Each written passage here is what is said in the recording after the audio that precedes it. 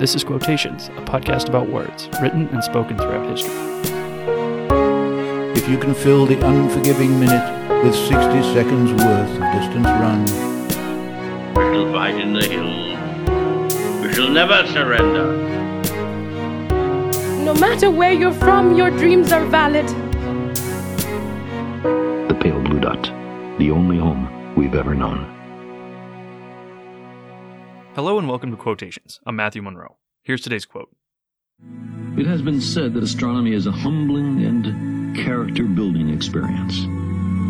There is perhaps no better demonstration of the folly of human conceits than this distant image of our tiny world. To me, it underscores our responsibility to deal more kindly with one another and to preserve and cherish the pale blue dot, the only home we've ever known. If you've been following along, this is the fourth of the 4-episode series that I've been doing, highlighting the 4 quotes that I've woven into the introduction music for this podcast. The first is from If by Rudyard Kipling.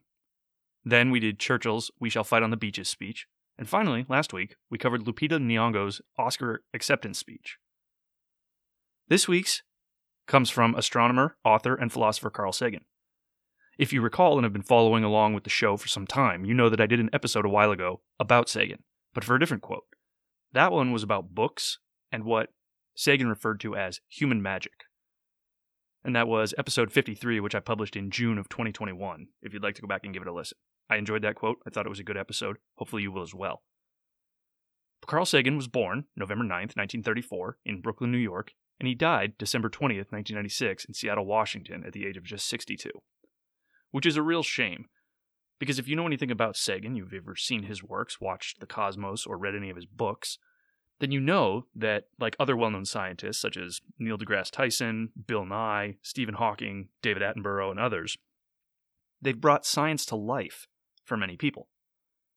Many modern-day scientists and aspiring scientists, I would argue that even myself as an engineer, owe their inspiration to these communicators. I grew up watching Bill Nye the Science Guy on TV. And I could say, without question, that it had an influence on my decision of which direction to take with my education. And what made these individuals, and makes these individuals, I suppose, so interesting and worth noting is that they take very, very complex topics. Neil deGrasse Tyson takes things like astrophysics. We make jokes about astrophysics and how difficult it is. If you've ever heard the saying, it's not rocket science, astrophysics is rocket science to a certain degree. They take those incredibly complex topics, genetics and materials science and geology and other extremely challenging areas of expertise, and they make it simple. They make it understandable. And this is where the real magic comes in, I think. They imbibe a sense of curiosity and wonder in their readers and listeners. In short, they make people who just learned something new want to learn more about that topic and discover what else is out there.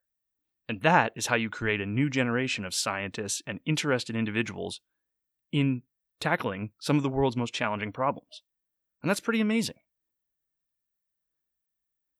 Now, Carl Sagan published many books, among them today's subject book with the same title called Pale Blue Dot, which he published just a couple of years before his death. The name is derived from a photograph taken by the Voyager 1 spacecraft of Earth from more than 3.7 billion miles away. You've probably seen this photograph, and you may not even realize that this is the one in question. But if you have, recall it has some streaking lines. It's a largely dark photo, mostly black, but there are a couple of streaked lines which are sun reflections and things like that inside the camera itself.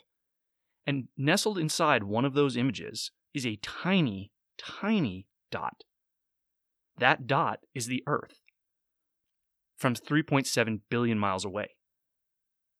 And it's called the pale blue dot because in this photo, the Earth is less than the size of a pixel, and you'd miss it if you didn't know what you were looking for. And of course, it's pale blue because the Earth's atmosphere is blue due to Rayleigh scattering and other things of that nature, but it's this pale blue dot amidst a sea of darkness and a couple of these streaked lines. It's incredible. And Sagan actually petitioned NASA to take such a photo. And NASA, of course, the powers that be. These are not simple things to do, necessarily. They have to have a reason. There's a limited amount of energy. There's a limited amount of time. There are commands that have to be issued. It's complex to do these types of things. And of course, the scientists at NASA said, well, why, Carl? Why would we take time to do this? The camera and the spacecraft are so far away. There's not going to be anything of value to learn from that photograph. It won't have true scientific value. But Carl petitioned them anyway, saying that it would have philosophical significance. And he's right. Now, the spacecraft, which had been launched in 1977, took this picture in 1990. For 23 years, it had been screaming away from Earth at about 40,000 miles per hour, and was somewhere out beyond Neptune when it looked back for one final photograph. And the quote from today is nestled in the early part of his book, and in it he eloquently captures the poignancy of this unscientifically valuable photo. The main takeaway from the whole quote: we are small. We are so small. We are so damn small in the grand scheme of the universe. So I'm going to play the quote for you one more time, and then I'll wax a little poetic on its significance. Here it is. It has been said that astronomy is a humbling and character-building experience. There is perhaps no better demonstration of the folly of human conceits than this distant image of our tiny world. To me, it underscores our responsibility to deal more kindly with one another and to preserve and cherish the pale blue dot, the only home we've ever known. Now, as I mentioned, this is part of a book. It's part of a much larger quote in the first chapter of the book, which you can and should go search for online and listen to it. You can hear Carl's voice, actually, as he reads it aloud. And it's very compelling, because you can hear the authenticity in what he's saying. He really seems to understand and grasp just what a photo like this shows. Now, this is a very large photo. It was taken with 3 different color filters and then mashed together, mixed together to make the photo that we see. So that's how you get the colors that you get, and you really do get a sense that even within our own solar system, we're a very, very small part. Most of space is wide open and empty, and occasionally, dotted throughout that space, is a planet. And even more rare, to the best of our knowledge, as of the recording of this podcast, there's only one planet that we know of that hosts life, and that's Earth.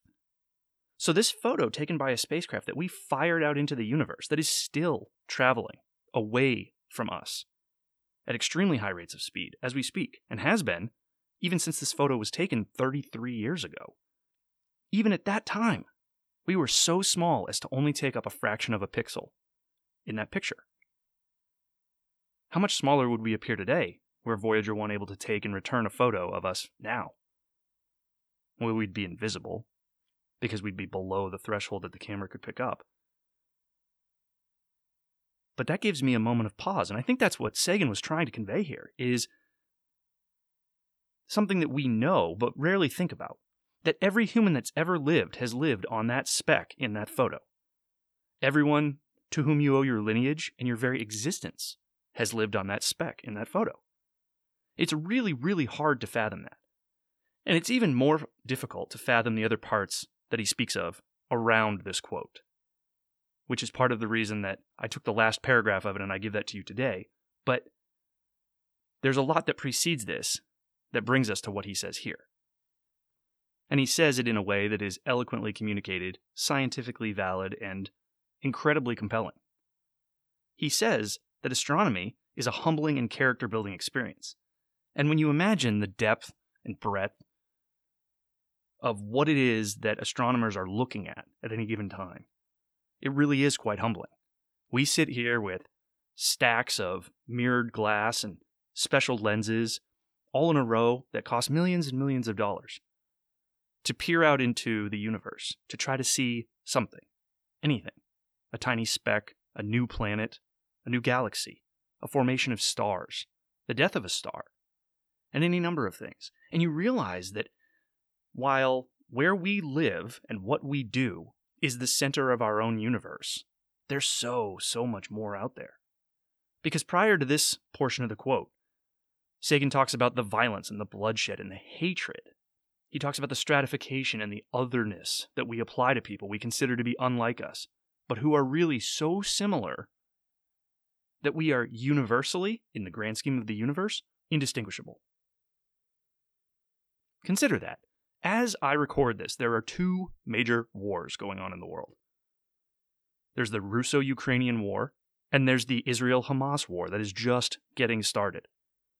Those groups of people live within tens of miles of each other, in a lot of cases.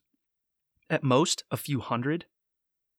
And yet, irreconcilable differences that can only be solved, it seems, to them through violence. Now, this is not some anti-war, anti-violence podcast, but consider, in the grand scheme of the universe, how petty those differences seem. Were there to be an alien civilization, I sometimes think about this, were there to be an alien civilization that came to Earth and was examining human beings for the very first time, perhaps to them, the differences in our religions, the differences in our geography, the differences in our skin color, or our sexual orientation, would appear to them the way the difference between the location of a freckle on somebody's face versus someone else appears to us. So insignificant is the difference between us that to them, we may just all be human beings. No one more valuable than the other, and more importantly, no one less valuable than any other. Another way I like to think about this particular quote is, as I jotted down the notes for this episode, I was sitting on my couch, looking out my window, down the street on which I live. There's a car in the driveway, there are others on the street, people are walking their dogs, leaves are falling off of countless trees because it's fall. And to even begin to see that in a photo like this, you would have to zoom in so far, extremely closely, down to exactly my little corner of exactly my little street on this seemingly monstrous planet, to me, that given the right perspective, say from, a NASA spacecraft at an unfathomable distance away, that even on what Sagan calls a mote of dust suspended in a sunbeam, I am but a fleck on that. And you, wherever you are the same. Even less so are we than the planet that captures our imagination in this photo. Yet to you, that's your world. To me, this is my world. Sometimes I drive a very, very, very, very short distance away from where I live to explore. Even rarer, I sometimes fly somewhere I consider to be far away, but is still just some finite distance away on this tiny little speck. I've never left the planet. I suspect you probably haven't either. And we most likely never will. How small we truly are. The lesson for me in this is to keep perspective. And while the world around me seems to be big and important, that I need to occasionally zoom out from what happens and what appears to be the end of the world, or the catastrophic this or that, the latest flash-in-the-pan crisis about which we feel the need to take sides and arm ourselves and throw stones at one another. It's most certainly just not that important. And this isn't some nihilistic, it's all meaningless kind of attitude that I've adopted here. Far from it. But that when we do feel overwhelmed, when the world feels out of control, when the things around us seem to be irreconcilable, things that may feel existential in importance, there's a very good chance that in the grand scheme of the universe, they're just not. And perhaps that we ought to give it, whatever it is, a corresponding level of attention and effort and time. Because if we can manage that, I would argue that the universe has far, far more in store for us on this, the only home we've ever known. Until next time, I'm Matthew Monroe. This is Quotations, and thank you for listening. If you've enjoyed this episode and would like to hear more, please subscribe in your favorite podcast app, or visit me at quotationspod.com to download and listen. Please also take a moment to recommend the podcast to a friend. That's a huge help. You can tweet at me at quotationspod. Send me an email to quotationspod@gmail.com. Find me on Instagram at quotationspod, or join the conversation on Facebook at quotationspod. I look forward to hearing from you, welcome your feedback, and thanks as always for listening.